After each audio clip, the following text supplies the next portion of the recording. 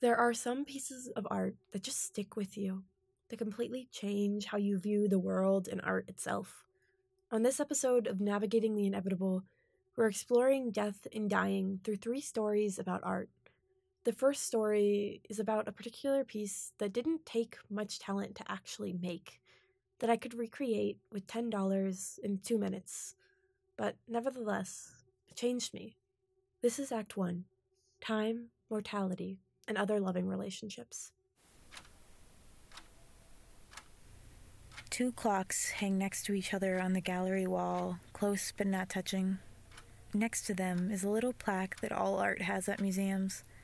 The work is untitled, but next to the word untitled, in parentheses, it says Perfect Lovers. It proclaims the artist is Felix Gonzalez Torres.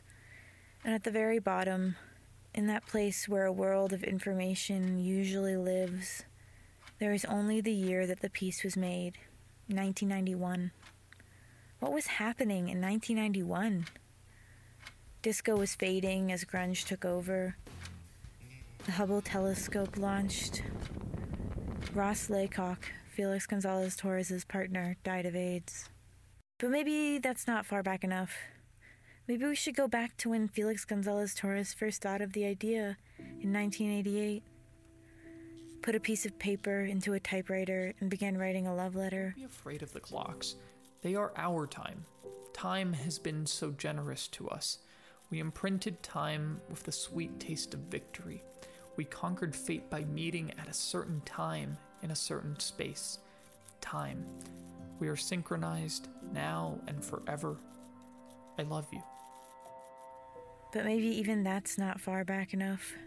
Maybe we should go to 1983, when he began studying at the Pratt Institute, when he began to realize what sort of art was expected of Hispanic artists. This is really important, because as Hispanic artists, we're supposed to feel, not think.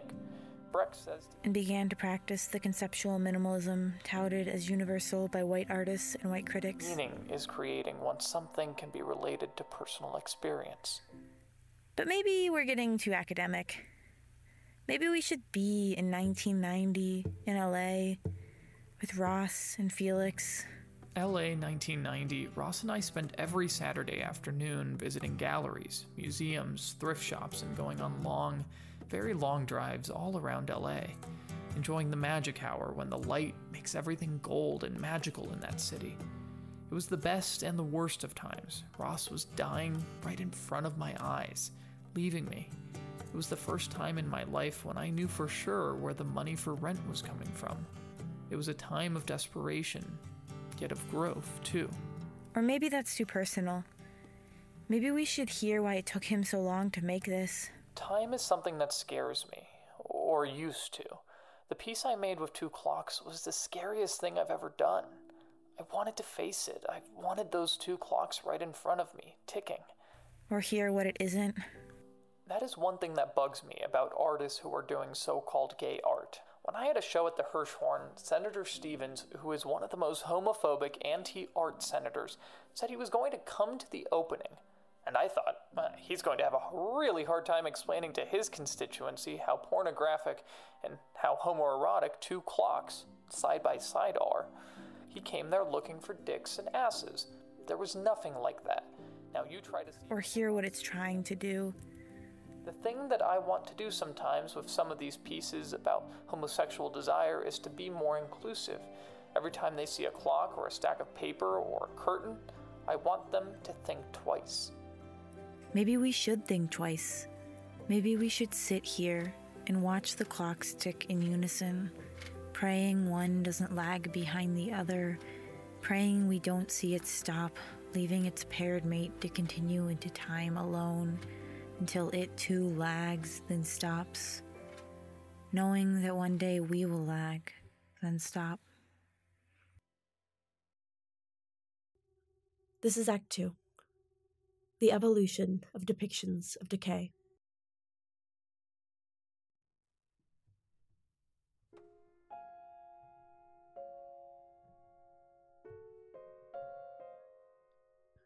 When my grandmother died, I didn't want to see her body. Her death wasn't a surprise, and I was old enough to hold my grief. but something about seeing her felt wrong. When my mother forced me to pay my respects, my mind revolted. My Nana's body lay in the coffin. She wore a pink outfit and makeup. She looked almost like she did before, and I wanted to get as far away from her as I could. I wanted her body to reflect what I knew. She was dead, and that wasn't my grandmother. That was a corpse. It felt like a cruel joke that this person appeared so similar, but was so very different. Almost like an apparition of my grandmother was haunting her wake. That was not the reaction of most of my other family members, who took comfort in the fact that she looked the same. I don't know if my reaction would be the same today, but I still struggled with the ways in which we hide the effects of death on a body. That's what made me interested in kuzozu, or Japanese corpse contemplation paintings. It was originally a Buddhist practice of paintings that depict the 9 stages of a decaying corpse, which served as a meditative tool on the impermanence of life. In the centuries since its origin, and much like the decaying bodies the practice depicts, kuzozu has morphed and evolved to something completely different from what it originally was. This idea of corpse contemplation comes from early in the life of Buddha. It is what Elizabeth Tinsley, a professor of Buddhism at UC Irving, calls It's a classic scene in which the Buddha, who is born a prince, essentially, of a small kingdom, is coming to a realization about the state of the world and the fact of human suffering. And in one scene, he wakes up in the morning. I think this is the day that he decides to leave his life and go out and become a spiritual seeker. And he looks at his harem of women, and they're all asleep and disheveled. And he describes them essentially as grotesque corpses. And that, again, that's about the illusory nature of appearances, right? So it's kind of a part of the beginnings of his realizations. In Buddha's oral teachings, he prescribed corpse contemplations to his followers. And in Buddhism, death is generally seen as a moment of transition, rather than a moment of horror. For these specific paintings and these specific ideas around corpse contemplation, they're not originally kind of grotesque or meant to be disturbing in any way. It's really facing the human condition and learning from it. It's a serious meditation practice, but then it kind of takes on its own life in text and in visual representation over hundreds of years and through various different cultures as well.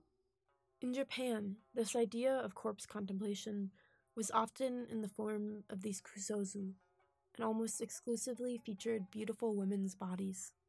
It was intended, of course, to null heterosexual desire, which is related to attachment and to things that Buddhists traditionally are trying to liberate themselves from. But it evokes a disgust as well.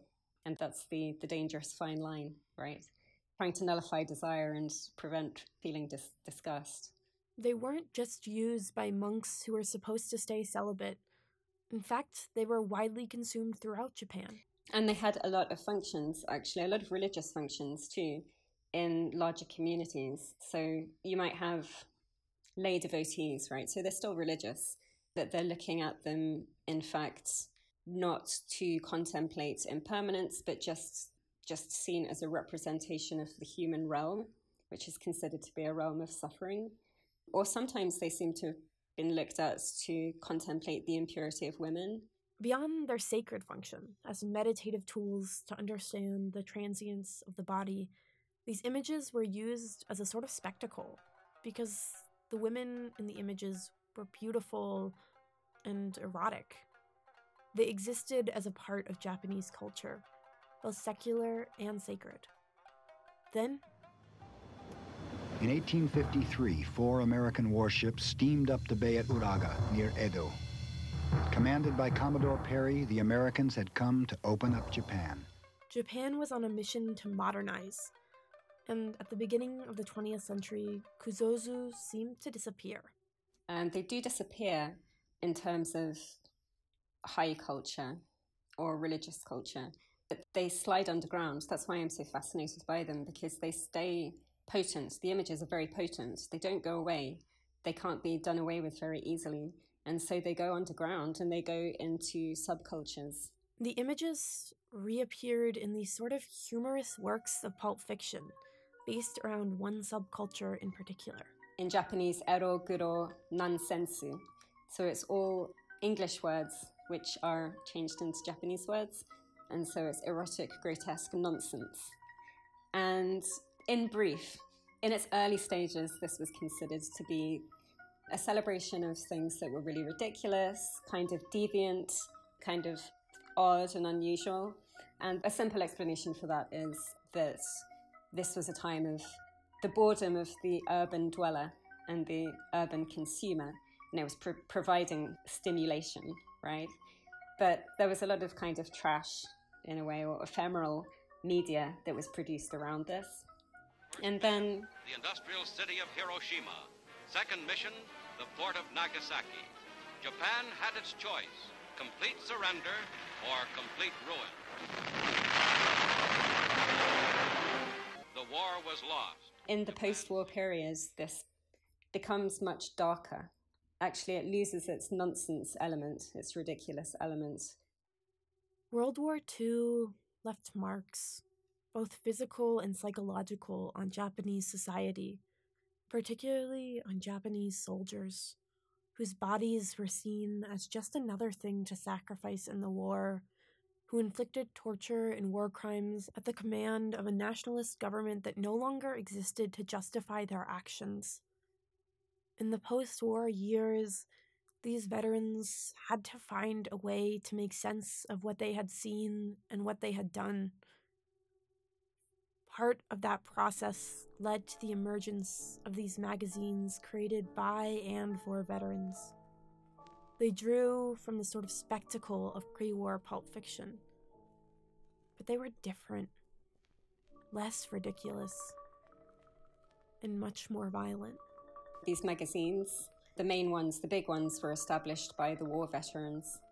And in fact, one of them explicitly introduces its first issue as saying, this is meant to be a comfort for the men who have come back from the war. The images were no longer focused on the erotic and humorous spectacle, but rather on images of cruelty. One artist in particular, Ito Seiyu, was known for his use of the kuzozu. He makes these into scenes of torture of women. These are not natural deaths. Original kuzozu, in the Buddhist sense, those are natural deaths. That's someone who's died naturally and it's a decaying body. Instead, in Seiyu's pictures, he is showing assaults. He's showing women being killed. This is very, very different. Also, he often links his paintings to war atrocities, but not to the Second World War explicitly. He links them to old battles in Japanese history, but he is talking about war, essentially. So that's where you see something very different going on, deliberate mutilation and killing of women. This is what you also see in these eroguro kind of trashy magazines that he illustrated for. One of the most famous of these magazines was called Kitten Kadobu, which means Bizarre Stories Club in English. These depictions of torture and war were supposed to be comforting, but that still leaves the question of why these images would be of a comfort. First of all, the magazines justify to a great extent what happened during the war. We know, of course, that the Japanese military were accused of severe war atrocities. A special issue, in fact, of Kitan Club was about war torture and war atrocities all over the world. And it was presented as a justification. So there was an explanation that this is a human instinct. It happens all over the world. Essentially, the message was, we're not unique. And I imagine that that would have given a sense of comfort it would have helped psychologically with people who had come back from the war. The kuzozu in these magazines that show women being tortured and raped and killed also position these acts of extreme cruelty as part of a bizarre Pulp Fiction story, as normal, maybe even erotic or funny. They try to normalize what they did or saw and make it less traumatic. Today, the artist Matsui Fukuko is using the kuzozu form again, but this time the women depicted have the control. Kuzozu are no longer natural deaths. They're suicides or attempted suicides. She's done 5 works in the series, which all explore motivations for suicide. They're a response, and perhaps even a rebuke, to the histories of gendered violence and sexism that has plagued the kuzozu form. She's pushing back, actually, against the assaults that she has probably herself observed in Ito Seiyu's paintings, for example.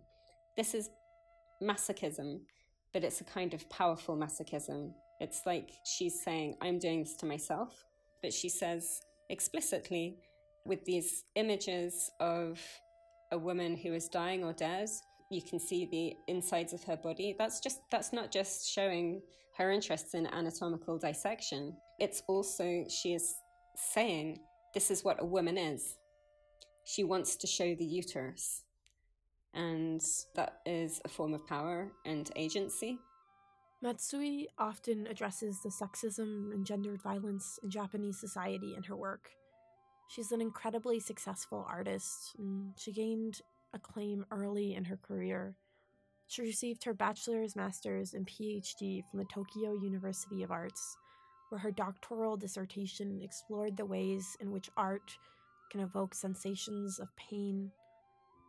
She often draws from pre-Meijing era artistic traditions, like kuzozu, but Tinsley says they function differently. She is reworking Buddhist imagery, but with very different concepts, because she is a descendant of a 20th century into 21st century culture, which was full of all of these other very dramatic events and new cultural movements, eroguro, post-war stuff, war-related trauma. Matsui's kuzozu are intended to act as a sort of talisman, preventing people from suicide. The idea is connected to a traditional Japanese practice of hanging terrifying paintings of ghosts in your home, so that robbers and invaders would be too scared to enter. I think perhaps her images are operating on the same logic. Like, look at this and be afraid. A form of protection. That's what a talisman is. It's a form of protection. Her work seeks to make the observer feel the pain of these suicidal women and face the stark reality of their deaths. She's not celebrating suicide.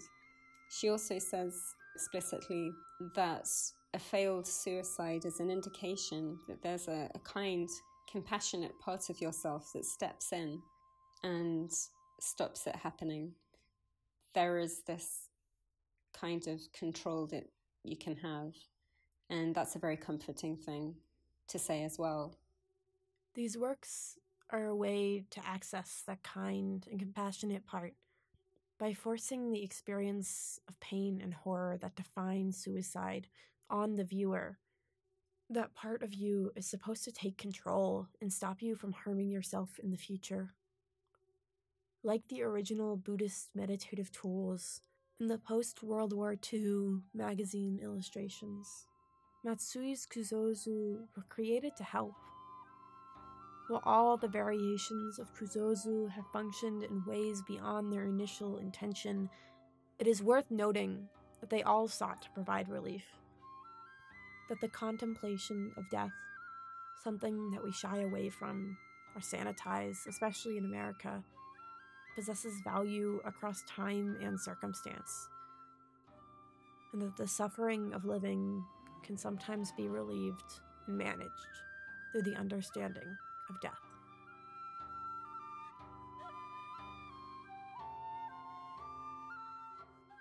This is Act 3, A Good Death for an Artist. I was in Paris, and I was looking for a specific type of artist to do a story on for this podcast. I knew there were plenty of... Inspired his series of portraits of victims of insanity. Repeated riding accidents and chronic tubercular infections ruined his health. He died after a long period of suffering. Great artist, clearly contributing to his state of depression. Much more than the affectionitis, headaches, dizzy spells, delirium. His relationships with other people became more and more difficult as his health worsened. But I was looking for something different. I didn't want to tell the story of an artist in pain, creating a few tortured last works before passing away. I wanted an artist whose relationship with their own dying was different, who didn't fit into this romanticized mold. So I started looking. And then... Is this it? Oh! We found him. So, his grave is gray. It's right next to a tree. In gold, it says Edward Monet, 1834 to 1892. To be honest, I was surprised. I'd only really known Manet from his most famous piece, Olympia, which I studied in my high school AP Art History course. So I have my notes from that AP Art History class here with me in the studio, on all 250 pieces. Let me see what I wrote on Olympia.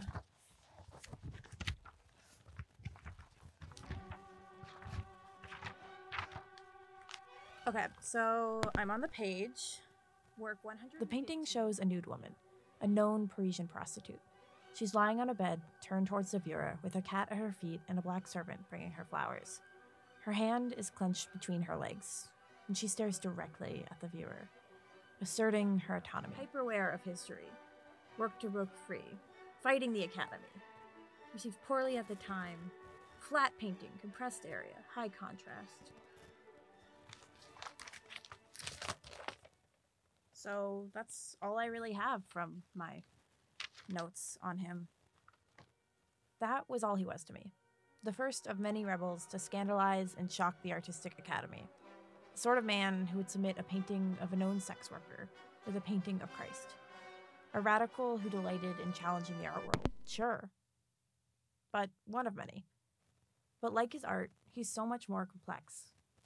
But he was really extremely upstanding, I would say, appropriate, if that makes sense, not in a kind of loser way, but just had a sense of propriety and duty and respect, which is just funny to keep in mind when you think of something like Olympia, where people thought it was, the rudest painting ever on view. I think Manet was shocked by people's repulsion to it because he had been looking at Titian and Raphael and, he thought he was competing, or at least trying to compete with such respect with those greats, and instead people thought he was giving everybody the finger.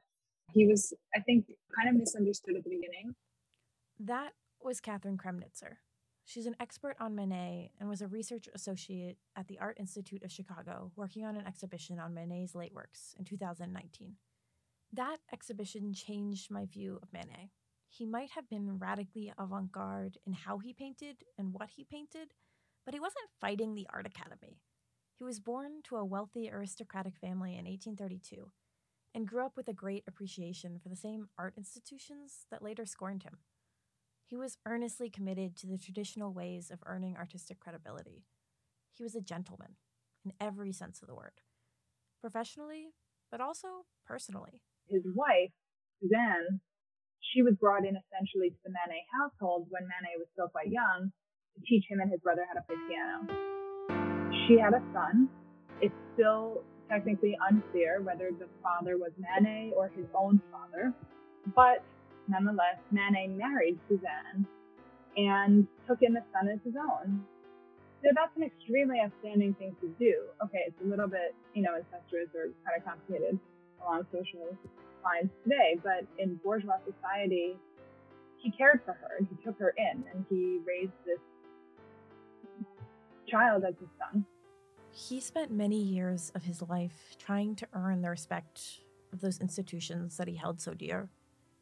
While he was revered by the Impressionists, he didn't take part in their exhibitions. He was dedicated to the Salon, a yearly exhibition that was essential to traditional success. It was only in 1881 that Manet was officially recognized by the French government. Unfortunately, it was a year into his self-imposed exile from Paris due to his declining health, and only a year before he passed from complications of tertiary syphilis. At the same time he was finally achieving his career goals, his mobility was becoming severely impaired, and he was in an immense amount of pain. Eventually, his foot had to be amputated. I think it was pain and a lot of swelling. It was something that he kind of tried to keep under wraps. I remember at one point it was reported in a newspaper that he was kind of suffering, and he was very upset that got out. There's an incredible episode where Monet visits him after the amputation. He'd had gangrene, although I think is why they had to ultimately amputate him. But Monet is sitting on the bed and puts his hand in the spot where Manet's leg would be, and Manet screams out in pain, like having this phantom limb experience. So it became quite a gruesome tale.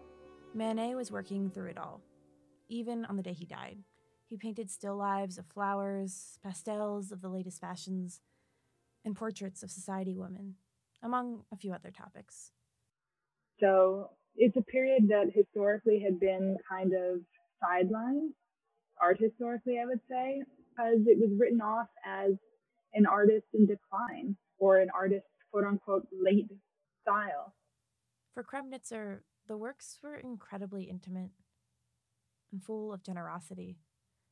If someone sent him flowers or oranges, he would send them a still life back. That he was actually very funny and kind of humorous. One of my favorite still lifes in the exhibition is what became a pair of asparagus. One of them is a bunch of asparagus. The other is a single asparagus because the man who bought the bunch overpaid Manet. He was so happy to have a still life that Manet sent him a single asparagus. In other words, you forgot one, I owe you, because he was so happy with the amount of money that he received. So he really was kind of cheeky. This work, that's focused on smart, fashionable women, that's full of generosity and friendship, has only started to get recognized. When they saw some of these subjects, whether they were known women or celebrating fashion or individuality and the kind of self-fashioning, or gardens, flowers, these subjects that seemed soft or easy or feminine, you can see how a group of men would be dismissive of that. And I guess it's important to note that the scholarship began to change when the people writing the history started to change, with a first wave of not just feminism, but a kind of art historical feminism. And in terms of a late style, or the question of finish, which I think goes hand in hand, I think it's very easy to look at Manet's physical decline and try to map that onto his work. And I don't think that's fair at all. As he gets older, he's looking at the world around him. He's not really looking to the past. He's looking very much to his own present, to the point where he's recreating it in his studio when he can no longer physically go. So I think, with age comes some kind of confidence, but also an interest in painting on his own terms subjects that he thought were important, that maybe historically had not been so important. Women, couples, gardens, the latest fashions. I think he thought all of that was quite interesting and worth paying attention to in a real way, and in a new way, I should add. It wasn't just about painting things that were beautiful or fashionable or even that made him happy. He was painting modernity and the rise of industrialization and what that meant culturally. Whether it was having street lamps on the street or, the latest muffs for women or hats or canes or the pocket watch, he was just interested in all things modern. And, I think it can be a little bit reductive to think about those decades as just being about beauty, happiness, and fashion. But it's true that those things brought him happiness, and he was invested in beauty and fashion, and the ways in which I think fashion and beauty could actually be manifestations of individuality, and not just personality, but taste and choice, and a kind of presentation that could be celebrated and codified almost in these works of art. When I think about it now, that is a much more powerful story than the one that was told about the rebel artist fighting the system, who in his later years painted easy works that sold quickly and didn't challenge the art world.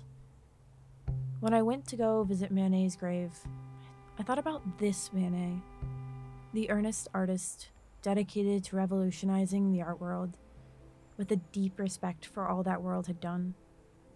A gentleman whose generosity and humor defined him in his worst moments.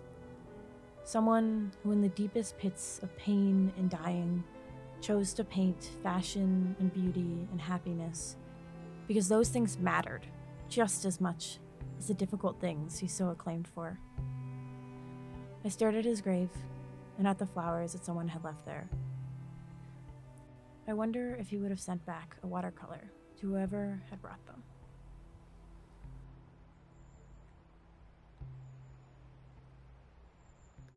Thank you to Gael Phobes for voicing Felix Gonzalez Torres.